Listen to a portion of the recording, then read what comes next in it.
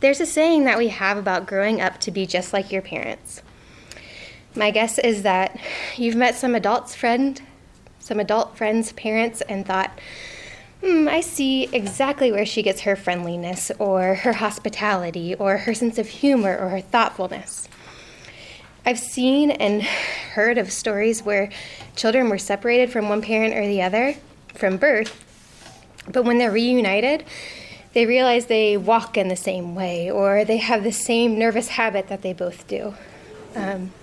In fact, when my stepdad first met me, the first thing he said to my mom was, "How is it possible for her to be so much like you?" It's true. From the way that we laugh down to the way that we cross our feet when we sit, there's no mistaking that I am my mother's daughter. This isn't just true for earthly parents. It should be true in the spiritual realm as well. In tonight's text, we are going to talk about how true, transformed children of God must walk in such a way that there is no mistaking that we are children of our Father.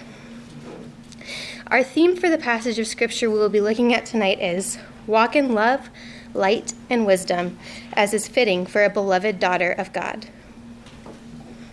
Our text opens up saying that we ought to be imitators of God as beloved children. Children who have loving parents want to be like them, don't they? They study what their parents do so that they might copy them later. I already see this in Ella. When she's done eating lunch or breakfast, I go get a broom and I sweep up her mess. So now when she's done with lunch, she runs and gets her toy broom. She's watched me, she wants to copy me. Children want to be like their parents. But more than that, they're natured like their parents. What I didn't teach Ella to do is stand close to me and observe a room before she goes and engages with anybody else. But she's natured like me. She's my daughter, so she's a little bit timid. So, in the same way, when God made us a new creation in Christ, we became his children with a nature like his. Remember that just last week, or 2 weeks ago, in chapter 4, we talked about how we are now new creatures who must take off our old selves and put on our new selves. New selves which, according to verse 24 of chapter 4, are created after the likeness of God in true righteousness and holiness. It is our new nature to be like him. Even so, we are commanded to be imitators of God. So this means that it is something that we have to put some effort into to consider how we should do it and to actually do it. So how practically can we live our lives like we are children of God? We have it in the text. Christ is our example. How does verse 2 tell us to walk? In love, but how? As Christ did. What kind of love does Christ display for us to follow? As we see in the following verses, Christ's love is a sacrificial and giving love. Christ's love is expressed most prominently to us in his sacrificial giving of his life in our place, which of course we have referenced again when in verse 2 Paul says, he loved us and gave himself for us. That is the kind of love that we are supposed to walk in.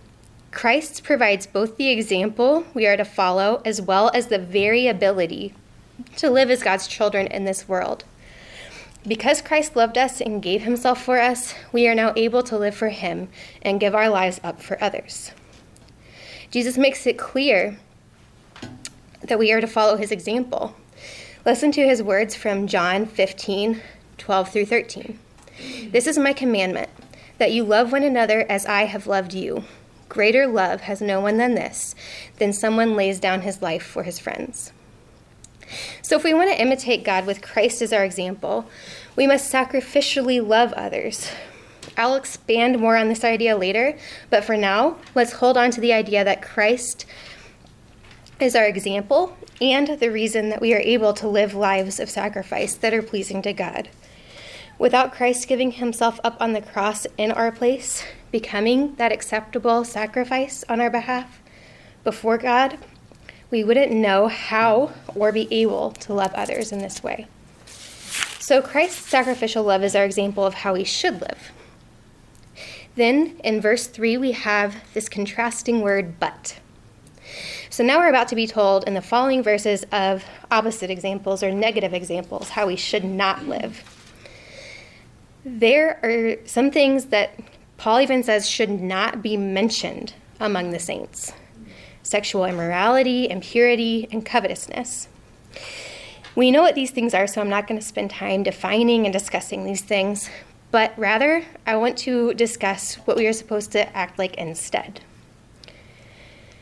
So what I found curious here when I was studying is that the positive commands in this section, which we find in verse 1, verse 2, and verse 4, tell us to love in the way that Christ loved and to express gratitude.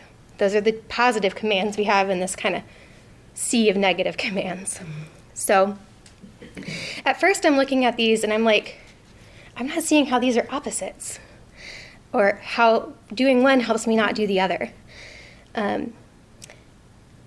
But then if you think about it more, could it be that if we were loving and grateful, we wouldn't behave in the ways that we are told that we should not? Excuse me.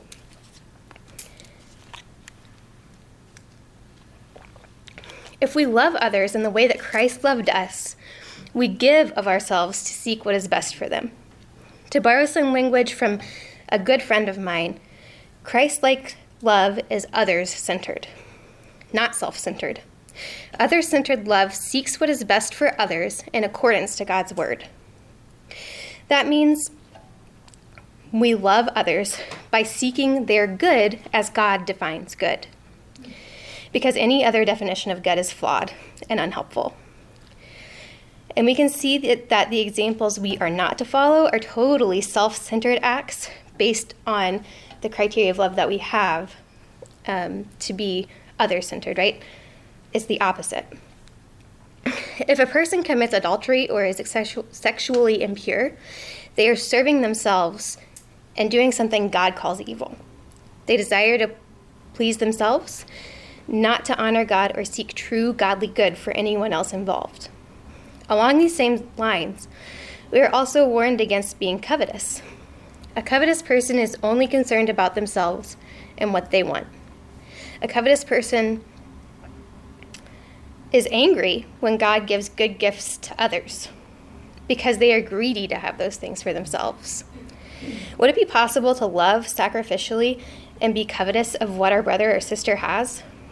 No. Seeking their good means rejoicing when God chooses to give them a good gift. It is a self-focused love that would covet your neighbor or sister's good gift instead of rejoicing with them. Paul then talks about crude joking and silly talk, saying that these things are out of place, and contends with the second positive command that we should instead give thanks. That's in verse 4. If we are thankful to God, then we aren't perverting the gifts that he has given, but we accept them in the context that he provides. If we are thankful, we don't envy our sisters when they receive good gifts. If we are thankful for what we have, we will see God as a good father who gives us all that we need. If we are thankful, we are also speaking of the things that he is doing, of the things that he has done, of the glories of his truth. If I'm filling my mouth with thanksgiving for the things that God has done and all that he has given, then there won't be room for crude joking or selfish talk or foolish talk. We will believe that what God calls good is good and what he calls evil is evil. We will not fill our time or our mouths with perversions, but rather out of love for God and others, we will speak to build others up. Then we come to this talk about who does and doesn't have an inheritance in the kingdom of Christ and God. Those who are sexually immoral, impure, covetous, or idolaters, these people do not have an inheritance in the kingdom of Christ. Why? Because they bear a family resemblance, but not to God. They are children of disobedience and bear a family resemblance of their father, the devil. If we are living like this, let that be a warning to us to examine ourselves. Such things ought not come from God's children, for whom he has an inheritance, but instead characterizes those who deserve wrath. But we are in Christ. So just like chapter 2 told us, we are no longer children of disobedience destined for wrath. And this brings us to our second section, that we must walk as children of light. The main point of this portion of text from verse 7 to 14 is that we have been transformed not only from children of wrath to beloved children, but that we've been transformed from darkness to light. Notice that it doesn't say that we shine light as though it's only something we do. We are light. When we became united with Christ, we became light in the world even as he is light. Notice verse 8. We were darkness. We are now light in Christ. Doesn't verse 8 remind you of chapter 2? My last lesson when we were discussing how we were once dead in sins, but now we are alive in Christ. For at one time you were darkness, but now you are light in the Lord. We have more to add. One time we were dead women walking in darkness, but now we are alive in Christ, and furthermore we are light in Christ. Remember that we are now into the portion of Ephesians in the last 3 chapters where we're talking how to practically live in light of all of the glorious truths that Paul shared in the first half of the letter. We have been united to Christ, and we must act like it. Yes, sisters, being united with Christ means that we are now light as he is. What does it mean to walk in light? It means we don't partner or dwell on the unfruitful deeds of darkness, but rather we try to discern God's will. We are told not to partner with darkness in verse 7. We are then told not to participate in the fruitless works of darkness also in verse 11. The works of darkness are worthless and bring no good about for anyone involved. Notice how this is directly contrasted with the fruit of light, which is good and right and true. Walking in the light brings about good fruit, righteousness, and truth. These things are beneficial to everyone and bring blessing. These are the things that we should be filled with and characterized by, not darkness or evil deeds. We are not even to be partners with those who work with the deeds of darkness, those who speak with empty words about worldly things and practice the sorts of things that our first section says we shouldn't even mention. We're probably pretty comfortable with the idea of not doing the things on the list, but what about hinting at them or partnering with those who practice such things? And how might we do that? I'm not going to gossip or tear others down, but I think it's kind of funny to listen to it. I'm not going to be sexually immoral, but I enjoy watching movies that celebrate sexual immorality. We so often turn a blind eye when we don't want to be bothered with awkwardness of addressing it, or allow things to happen because we find them entertaining or they in some way benefit us. The point Paul is making is that we aren't to be associated with darkness at all. Instead, we should try to discern what the will of God is, as verse 10 tells us. And we can be certain that it has nothing to do with the fruitless deeds of darkness. We are children of the light, and when we partner with darkness, that light cannot shine and produce its intended fruit. Let us be careful as we walk, then, to consider what the will of God is, what will bring about the fruit of goodness and righteousness and truth, and live in that way. Secondly, walking in the light means, or walking as light, I should say, means we expose the works of darkness. How does walking in the light expose works of darkness? Have you ever had someone be offended by the godly manner in which you live? For example, someone mocks you that you don't join in complaining about your boss when all of your other coworkers are. Or maybe you refuse to go to an event when you know that they're celebrating things that God calls evil, and your friends tease you saying that you're holier than thou, or something along those lines. Their offense and lashback towards you is in part because you are shining a light on their sin. You're exposing it, just by living rightly where they are not. We see over and over again in the Word that sinners hate light and love darkness. Light exposes the folly of their ways and causes them to question the way that they are living. And that's not a pleasant experience. They don't want to come to terms with the fact that there is a holy God that they must answer to. So as Romans 1 tells us, they suppress the truth. Shining light on that is uncomfortable. But that is in part what being the light of the world means. Living as children of light also means that we expose darkness by verbally telling the truth about the darkness. When our brother or sister is in sin, we expose it, of course. We have plenty of texts telling us to do so.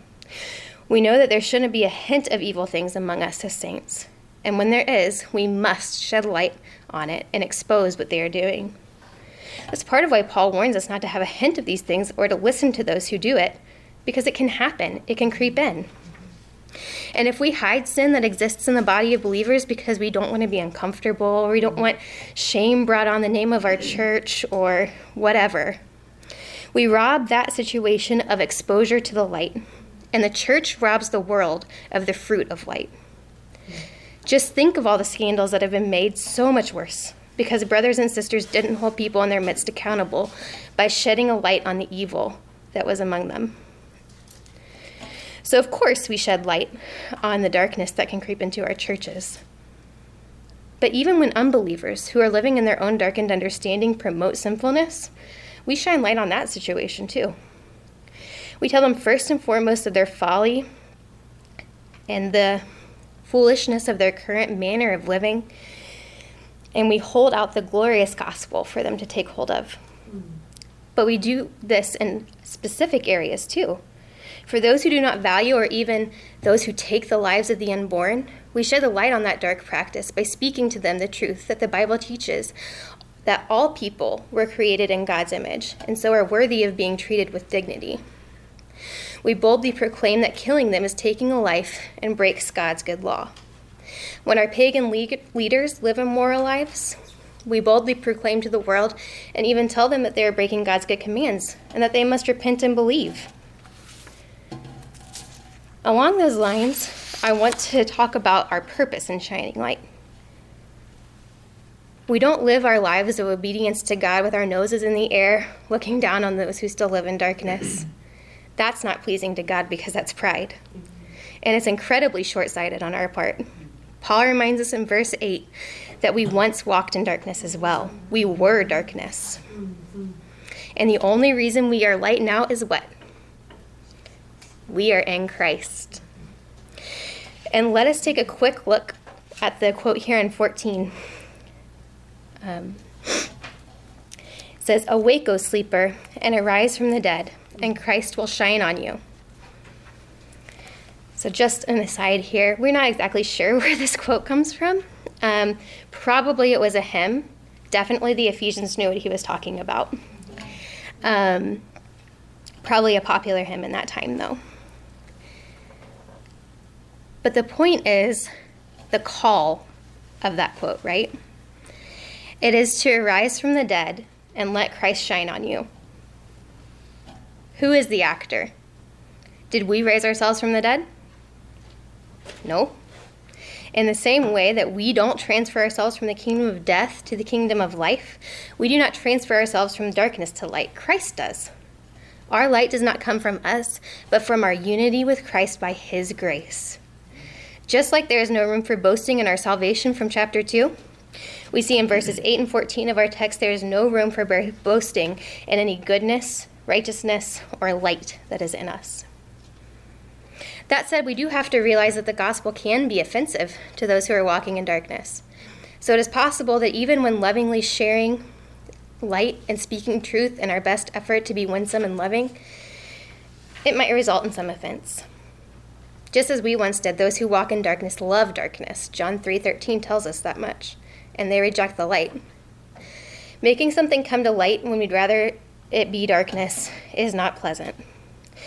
But even while illuminating the truth we speak, is painful, we have to realize that the goal on our part is to be light that shines in the darkness, not to offend, but to bring God glory.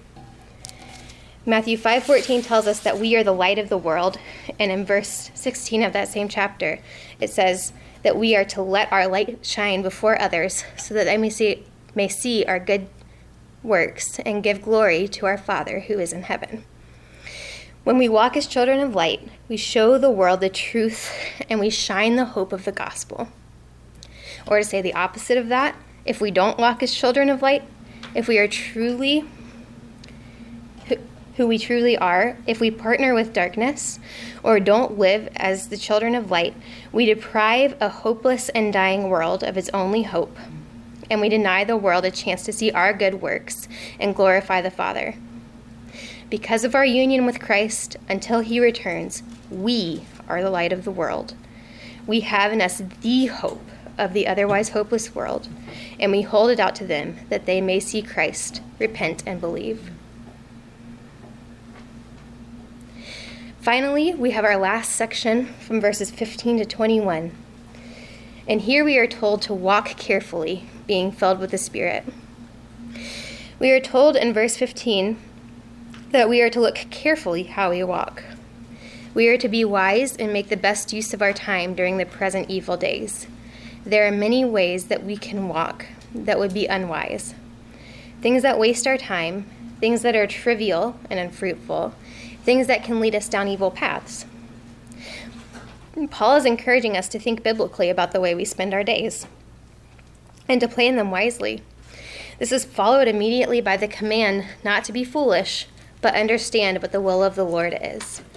We must immerse ourselves in the Word so that we can understand, or as verse 10 of our last section says, discern what the will of the Lord is in any given situation. From God's Word, which is sufficient to equip us for every good work, as 2 Timothy 3, 15 through 17 tells us, we can see how we are told to live directly, and we can discern from examples and principles set forth in the Bible for things that are not as direct. We must be wise and discerning, because if not, our days are filled with opportunities to squander our time on evil. We then have our next command in verse 18. Don't get drunk with wine, but be filled with the Spirit. When we are drunk with wine, we are said to be under its influence. We are not in control of our own faculties and often make unwise decisions while drunk. Going around drunk, foolishly seeking their own pleasure. This is how children of disobedience, who practice sinful things that we've been warned against, act. We cannot imitate God or be light or live carefully if we are overtaken with alcohol or any other vice. We will look just like the world.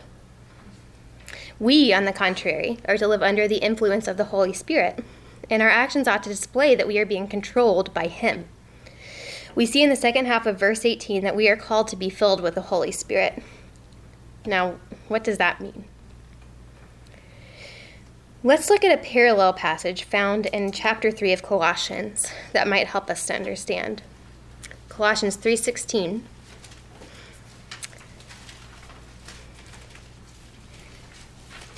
Colossians 3:16 says, "Let the word of Christ dwell in you richly, teaching and admonishing one another in all wisdom, singing psalms, hymns, and spiritual songs, with thankfulness in your hearts to God."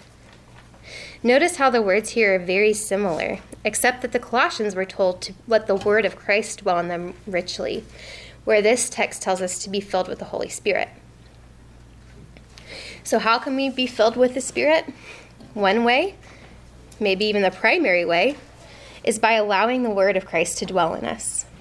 If we do this, we will be ready to address one another in the ways that we are commanded. And if we do this, we will be filled with reasons to give thanks to God, which we are commanded to do in verse 20.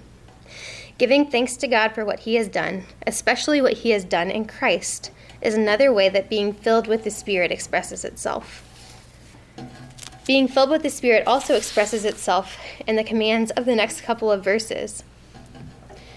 We are to speak to one another in psalms and hymns and spiritual songs. This is quite different from the crude joking or the foolish talk from verse 4, or empty words of others that we are to ignore from verse 6, isn't it? Those things were from darkness and have no place in the lives of children of God. The ways in which we are commanded to speak, instead, are an overflow of being filled with the Spirit. They will build up both the listener and the speaker, which we know is the goal we have from chapter 4, Unlike the list of ways of talking to avoid, these words are proper for children of God. We then close with this final command in verse 21 to submit to one another out of reverence for Christ. Next week, when Courtney teaches, we'll be talking a little bit more in depth about the topic of submission in the specific context of marriage. Then in chapter 6, there's some more submission talk. But this command is actually a broader command for all believers. We each must submit to one another. And what does it mean to submit to one another, especially to do so out of reverence to Christ? This ties back to the beginning of the chapter. What has Christ done for us that we should revere him and even imitate him? He gave himself up for us. Christ's sacrificial love that we open this passage with is still our example. What does it mean to submit to one another in light of his example? In part, it means that we give up our wants, our preferences, our desires in our lives in order to serve one another. And just like Christ, the thing that motivates us to give ourselves up is sacrificial, giving, others-focused love. As I said in our first discussion of the first section, Christ is our example and the reason we are able to love in this sort of way. So what are maybe some practical ways we can submit to one another out of love and reverence for Christ? It can be something as simple as giving up our Friday night family night when a sister has an unexpected family emergency and needs someone to make dinner for her kids and watch them. Or maybe not grumbling when your husband chooses a restaurant you don't care for, but instead rejoicing with him on date night. Or abstaining from doing something you know your sister struggles with or that her conscience doesn't allow while she's around. Or it can be something as complicated as being willing to sacrifice your well-being or even your life for the sake of another. When we are faced with choosing our selfish good or giving that up for the good of others, being thankful for Christ's sacrificial gift expresses itself in imitating that very gift. Sisters, as I close tonight, I want to remind you that we are beloved children of God. Let us be thankful for this and live sacrificially for the sake of one another, shining our light into the darkness he has saved us out of as we do so. Let's pray that God would help us to that end. Let's pray that we indeed walk in the way of our Father, that when people see us and they see our Heavenly Father, they would be amazed at the family resemblance. I'm going to pray. Heavenly Father, I am thankful for each woman here, and I am thankful that you have brought them from the kingdom of darkness into the kingdom of light, that you have made them lights in the world. Lord, I pray that you would fill them with your Spirit, that they would walk in love, that the world would see their light, and that they would want it, and that my sisters and I and even everyone at Union Lake would just boldly proclaim the hope that we have to this world. And Lord, I pray that in doing so, you bring more people into this family, into your family. We pray these things in Jesus' name. Amen.